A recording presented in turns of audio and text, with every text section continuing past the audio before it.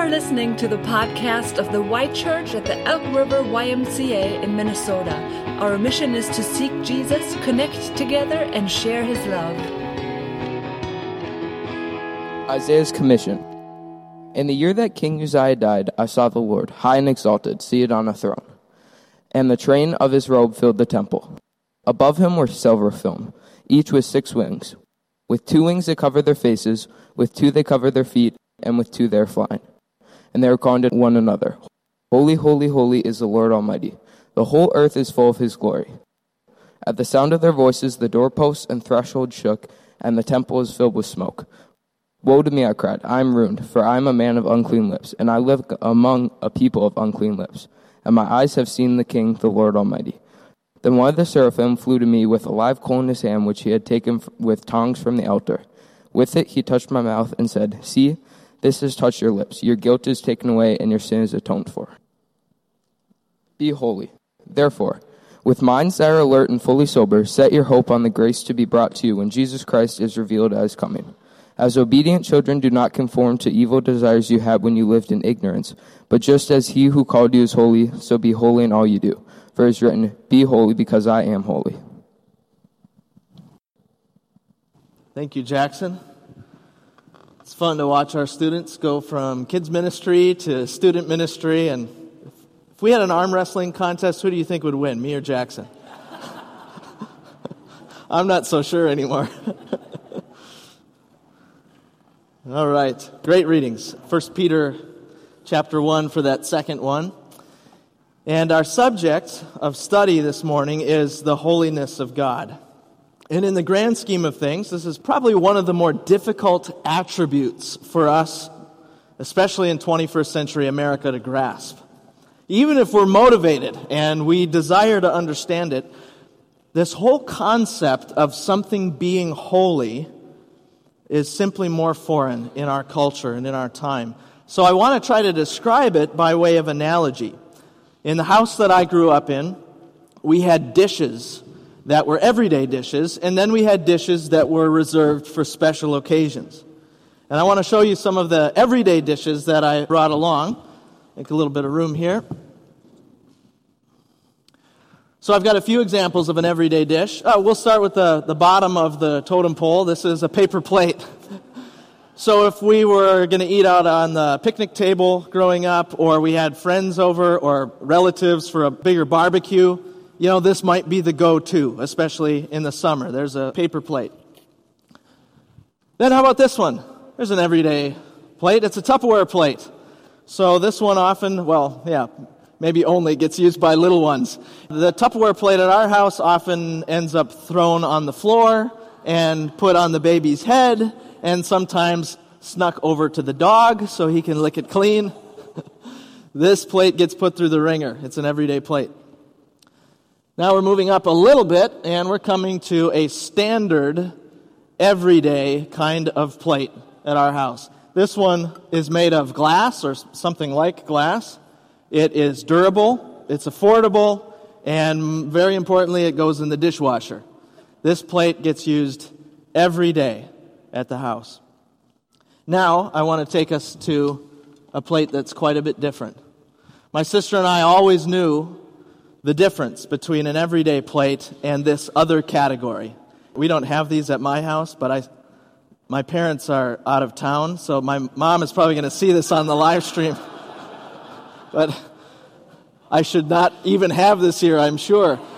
But this is china from their house. And this was like the holy grail of dishes. And my sister and I were crystal clear on that. This did not go in the dishwasher. It came out only several times a year. Probably, when I think back, this kind of dish would be out Thanksgiving, Christmas, and Easter. I don't even know if it's worth trying to prop up like that, but we'll leave that as our display. So we've been studying the attributes of God all summer long, and here we arrive at this theme of holiness. The holy versus the ordinary. And this series, as we're kind of coming into the home stretch now, is going to take us to mid-September when we kick off kids ministry. It's when we'll shift gears here too and head into fall. So we have 4 weeks to go, and if you're wondering what is remaining across this whole summer of studying these different attributes of God, we have left the jealousy of God. That maybe piques our curiosity. That's an unusual one, but an important one. The wisdom of God, the truth of God, and the faithfulness of God. So that's where we are these next 4 weeks. All of these things across this whole summer coming together, emerging from Scripture to answer the question, what is God like? Yesterday we had the memorial service, the celebration of life for our dear friend and brother Scott Schramm. It was a special time together. In fact, without drawing too much attention, I do want to acknowledge Joni, Scott's wife, is returning to worship in person for the first time since March of 2020, as she has been home alongside Scott. And so, Joni, welcome back, welcome home. We had a very special time yesterday with Joni and many of our church family. We had, from the Y Church, I see many of you here, we had 19 volunteers who showed up and served in the kitchen and ushering and set up, and many of you in attendance as well. And one of the things yesterday in the service that we recalled was that Scott loved to read. And by the way, I want to point out something to our kids, our elementary kids, middle school, high school who are here. Don't ever let somebody tell you that you can't be cool if you like to read. Because Scott Schramm was one of the coolest guys I've ever run into. He flew helicopters, he drove fast cars, and he read lots of books. And Scott especially loved to read and study the Bible and books about the Bible and get to know the Lord better. And one of his favorite authors, one of his favorite all-time authors, was a man from a century ago named A.W. Tozer. And interestingly, both Tozer and Scott passed away at the age of 66. I found that in my study this week in preparing for the service. And as an aside, I also found it interesting that in our message series, Scott passed away between God's grace and God's love in our series. So for God's grace, he was here on the live stream. For God's love, he'd moved home to heaven. So Tozer, one of Scott's favorite authors, has this wonderful little book called The Knowledge of the Holy. If you're looking for a last short little summer read, this would be a great one, The Knowledge of the Holy. And in chapter 1 of that book, Tozer sets the scene. The language is, this is like 100 years ago when he was around, maybe a little bit after that, but we'll have to listen carefully because the language is a little bit thick, but his observations are absolutely worth sharing. He says this: before the Christian church goes into eclipse anywhere, what he means is before it starts to decline, there must first be a corrupting of her simple, basic theology. She simply gets a wrong answer to the question, what is God like? And goes on from there. Though she may continue to cling to a sound, nominal creed, her practical working creed has become false. The masses of her adherents come to believe that God is different from what he actually is, and that is heresy of the most insidious and deadly kind. That's Tozer. And I wanted to quote those lines to point out the gravity of our subject matter this summer. And fully acknowledging this hasn't been just some light summer study. As I say that, I also want to point out that we have a lot of fun here. Following Jesus is not meant to be done, with a morose, stern face. But when we gather around Scripture to learn more of our Savior, we do so with a great sense of reverence. We don't come on Sundays just to see each other and give each other a religious pat on the back and out the door we go into a new week. But we come to know what God is like. And as Tozer points out, if we are flimsy about what God is like, then nothing else we will build is going to be able to be stood on. So without further ado, let's head into this theme of God's holiness. And we'll start with some definitions. The past few weeks we've done that. Definitions aren't everything, but they do help clarify what we mean. And so let's start with this. God's holiness is part of his moral purity. He is absolutely free from anything evil. In other words, God is untouched, unstained by sin. And I realize that moral purity might sound kind of highfalutin, which is an actual word, by the way.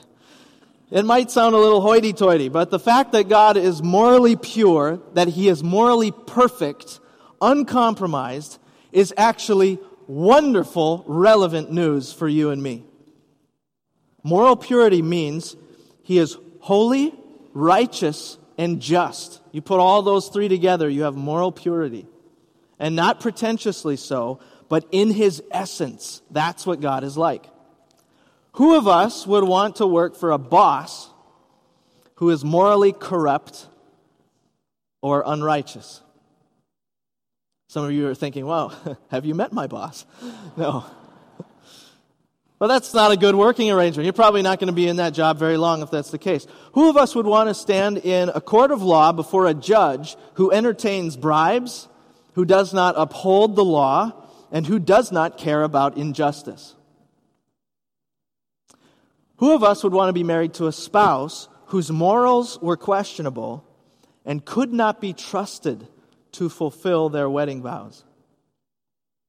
And so I say this just to point out that God's holiness, though it may sound rather transcendent and hard to get and hard to relate to, its implications are very real. Let's add one more way of defining it as we narrow this down. God's holiness is the unique majesty of who He is and the perfect goodness of His character. The unique majesty means that there is no one who is so glorious as God. Exodus 15:11 says, "Who among the gods is like you, Lord? Who is like you, majestic in holiness, awesome in glory, working wonders?" Those are rhetorical questions to which the answer is no. No one is like you, God. You're it. And then look at the second part of that definition where it says, the perfect goodness of His character. While the holiness of God might seem hard to grasp at first, who of us is not interested in God's goodness? That was the topic assigned a few weeks ago that Kurt led us into. We get that one. When we talk about God's goodness, about God being good, we're like, yes, please. That sounds great. But we must realize this, that God's goodness follows from His holiness. There's the connection. If holiness is part of moral purity, and moral purity means that God is free from anything evil, well, what's the opposite of evil? It's good. Goodness. God is good is only something that is true if He is holy. With that, let's turn to a depiction of God's holiness. I found this fascinating. For sure, the past several weeks, we've noted this, that Scripture does not just define terms, but it also, and in some cases, prefers to tell us in a story. And so with that in mind, we're going to step into the shoes of Isaiah and what we read in his book, the book of Isaiah, chapter 6. And we'll just kind of check a few of these verses out. Isaiah 6:1. In the year that King Uzziah died, I saw the Lord, high and exalted, seated on a throne, and the train of His robe filled the temple. What this is the commissioning vision. We just commissioned Mia and Isaac. This is a commissioning of a vision of Isaiah in the temple. But in this vision that Isaiah sees, the temple is transformed into heaven, the throne room of God. And Isaiah sees the Lord seated on His throne. And then in verse 2 we have this description of angels. They're called seraphim. You know, there's different classifications of angels in the Bible. So these seraphim are attending God. And in verse 3 we hear what they're saying. Holy, holy, holy is the Lord Almighty. The whole earth is full of His glory. Now in Hebrew, to emphasize something, you might use a highlighter in your Bible, or maybe in an expression to make a superlative, the most of anything. They do that in Hebrew by repetition. So holy, holy, holy is not just because the angels could not think of any other adjectives, but they are saying that God is completely and perfectly holy. He is as holy as it gets. The word in Hebrew that we see there and throughout the Old Testament is kadosh. Kadosh, set apart, sacred, holy. And the sheer number of times that this word is used and the emphasis placed on it has caused some Bible scholars to wonder if God's holiness might be His single most important attribute. Whether or not that's the case, personally, I don't know if we actually need to rank the attributes of God. But whether or not it's the case, nobody would argue that holiness, God's holiness, is absolutely foundational. Without God's holiness, we cannot understand much of the rest of anything about Him. It reminds me of playing Jenga. And maybe have you played yard Jenga before? I know Young Life uses that at some of their get-togethers. And you know how Jenga works, whether it's the tabletop one or the big one, you kind of have to test those blocks, and you'll tap on it a little bit, see if it's loose, and some of them are just locked in there solid. That is God's holiness. It's one of those Jenga blocks that if you move that one, this whole thing is coming down. So back in the story, Isaiah's in the throne room in this vision, and the angels are declaring the holiness of God, and Isaiah responds accordingly. In verse 5, "Woe to me, I cried, I am ruined, for I am a man of unclean lips, and I live among a people of unclean lips. And my eyes have seen the King, the Lord Almighty." What you're seeing here is a true and proper response to God's holiness. Because Isaiah recognizes, you and I, we are the everyday dishes. I'll speak for myself. I'm a paper plate after it's been used. And you can see the stain where the baked beans were. And you can see the yellow and the red, the staining from the ketchup and mustard, from the brat. You can see the leftover juice from the coleslaw. This plate is not meant to be used again on Thanksgiving, that's for sure. There is such a vast difference between the holiness of God and the sinfulness of man. There's an old hymn. We actually used it in prayer together as a worship team before the service. And when we prayed, we were recalling the words of verse 1, but I want to share with you the words of verse 3. "Holy, holy, holy, though the darkness hide thee, though the eye of sinful man thy glory may not see. Only thou art holy, there is none beside thee, perfect in power, love, and purity." Isaiah is so overcome by the vision of God's holiness that he just jumps to the conclusion that he is done for. He's about to get wiped off the face of the earth because he has beheld the holiness, the glory of God. And it reminded me, actually, I think a New Testament equivalent is Peter's reaction after the miraculous catch of fish. This is depicted in The Chosen from Scott Schramm's favorite episode called Fishers of Men, Season 1, Episode 4. After the miraculous catch, there's so many fish in the boat that it is swamping the boat. If you remember this scene and how it's depicted, Simon Peter stumbles to the shore, drops to his knees in front of Jesus, and he says, and this is a quote from Scripture, "Depart from me, for I am a sinful man." And in the episode, retelling this story, he says, "You don't know who I am or what I've done." To which Jesus says, "Don't be afraid, Simon." This is the true and proper response to the holiness of God. But somewhere between the grace and love of God, He lifts our heads as He did for Simon Peter on the beach, and He says, "Do not be afraid. I love you." The equivalent in the Isaiah story is that God sends the seraphim with what? What's the seraphim pick up first with the tongs? Imagine this vision. And then it's a live coal that he has in his hand. And God sends the seraphim to Isaiah, and he touches it to his lips. God does not say to him in that moment, Isaiah, don't say such things. Don't be so hard on yourself. He doesn't say, that's not true, Isaiah.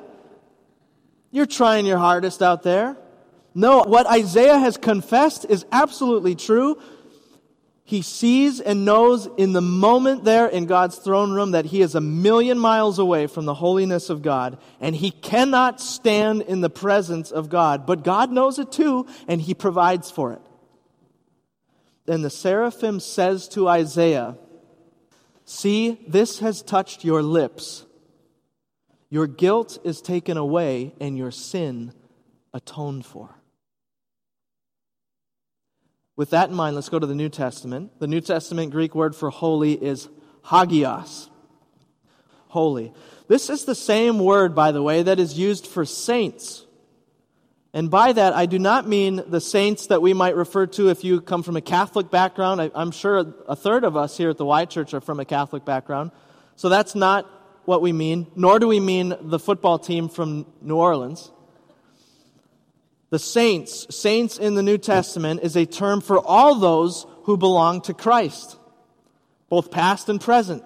So would you believe it that this gymnasium this morning is full of saints? And don't give a sideways glance at your spouse next to you. It's true. You are surrounded by saints. And it's because of who God is and what He's done for us. He transfers this calling to us. Our reading from 1 Peter says, we're just going to pick up one verse from this one. 1 Peter 1:15, but just as He who called you is holy, so be holy in all you do. For it is written, and this is quoting the Old Testament, be holy because I am holy. And you might remember how we divvied up the attributes of God as we started into the summer. We said, okay, there are some of these attributes that are unique to God. It's only God. You know, His infinite nature, that He's unchanging, that He's omnipresent, that He can be all places at the same time. And then there's this other category of attributes that are shared, where God is saying, this is the way that I'm like, now you imitate this as well. And the interesting thing about holiness is that when we initially think about it, it's so foreign sounding, so lofty, we might think that this is only God, it's unique to Him. But it's a shared attribute. He says, look, I am holy, so I am calling you to be holy, you to be set apart. Just like Katie did with the beads. Not holier than thou. Not calling you to a self-righteous holiness or to be judgmental with our noses stuck up in the air, but living a life that has been transformed by the forgiveness and love of God. Back to Tozer, he says, same book, The Knowledge of the Holy. Until we have seen ourselves as God sees us, we are not likely to be much disturbed over conditions around us as long as they do not get so far out of hand as to threaten our comfortable way of life. We have learned to live with unholiness and have come to look upon it as the natural and expected thing. Aaron Marsh, Kurt Hinkle, these two guys have assembled some of our student ministry leaders and parents and others out of the Y Church, and they have been meeting around student ministry, shaping a vision for students to come to know Jesus and to follow Him. And so they've got one meeting behind us this summer, we got one coming up, and one of the things Kurt presented in the last meeting was something that very much describes the present reality of faith and religion in our country. And he called it moralistic therapeutic deism. And it's kind of the de facto religious belief of our time, especially if we have some church residue on us from the past. So moralistic therapeutic deism, moralistic means I should be a good person. I should live a moral life, and basically translates to I should be nice to others. Therapeutic means that the focal point of my understanding of faith is that it is for me to be happy and feel good about myself. Deism means that yes, God exists. I'm not saying He doesn't, but I'm not really going to give Him much definition beyond that. And by the way, He's not terribly engaged with the world or with the intricacies of my life anyway.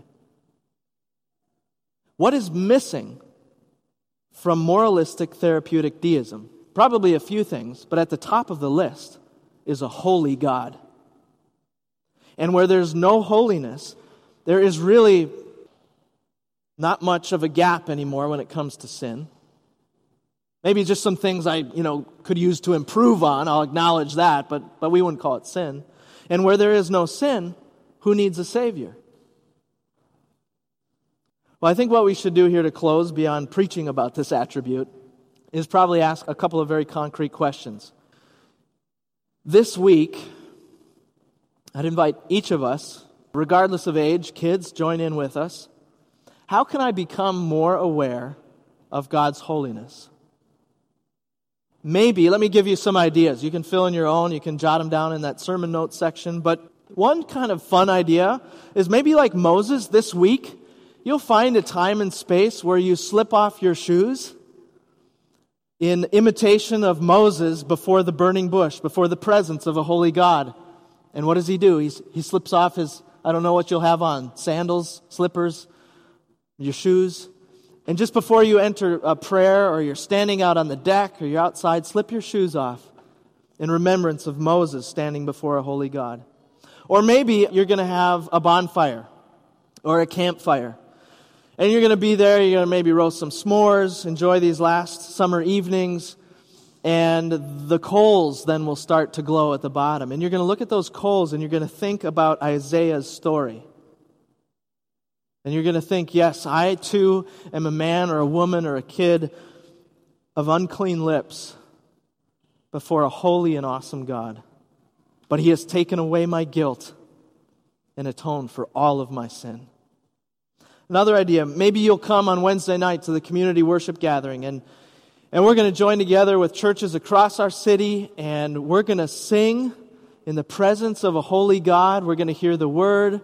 We're going to have care present with us, and so you can bring gifts of food, you can bring finances as we serve our community together.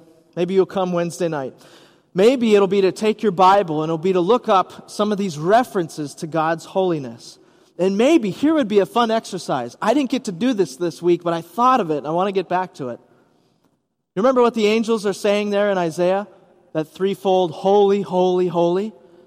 Maybe try to track those down where that exact phrase appears in the Bible. And if you beat me to it, report back. I'd love to know where those spots are. I know Revelation is on that list. And then here's our second question. How is God calling me to imitate His holiness? And I would propose that now we just take that question to prayer. So let's bow our heads together.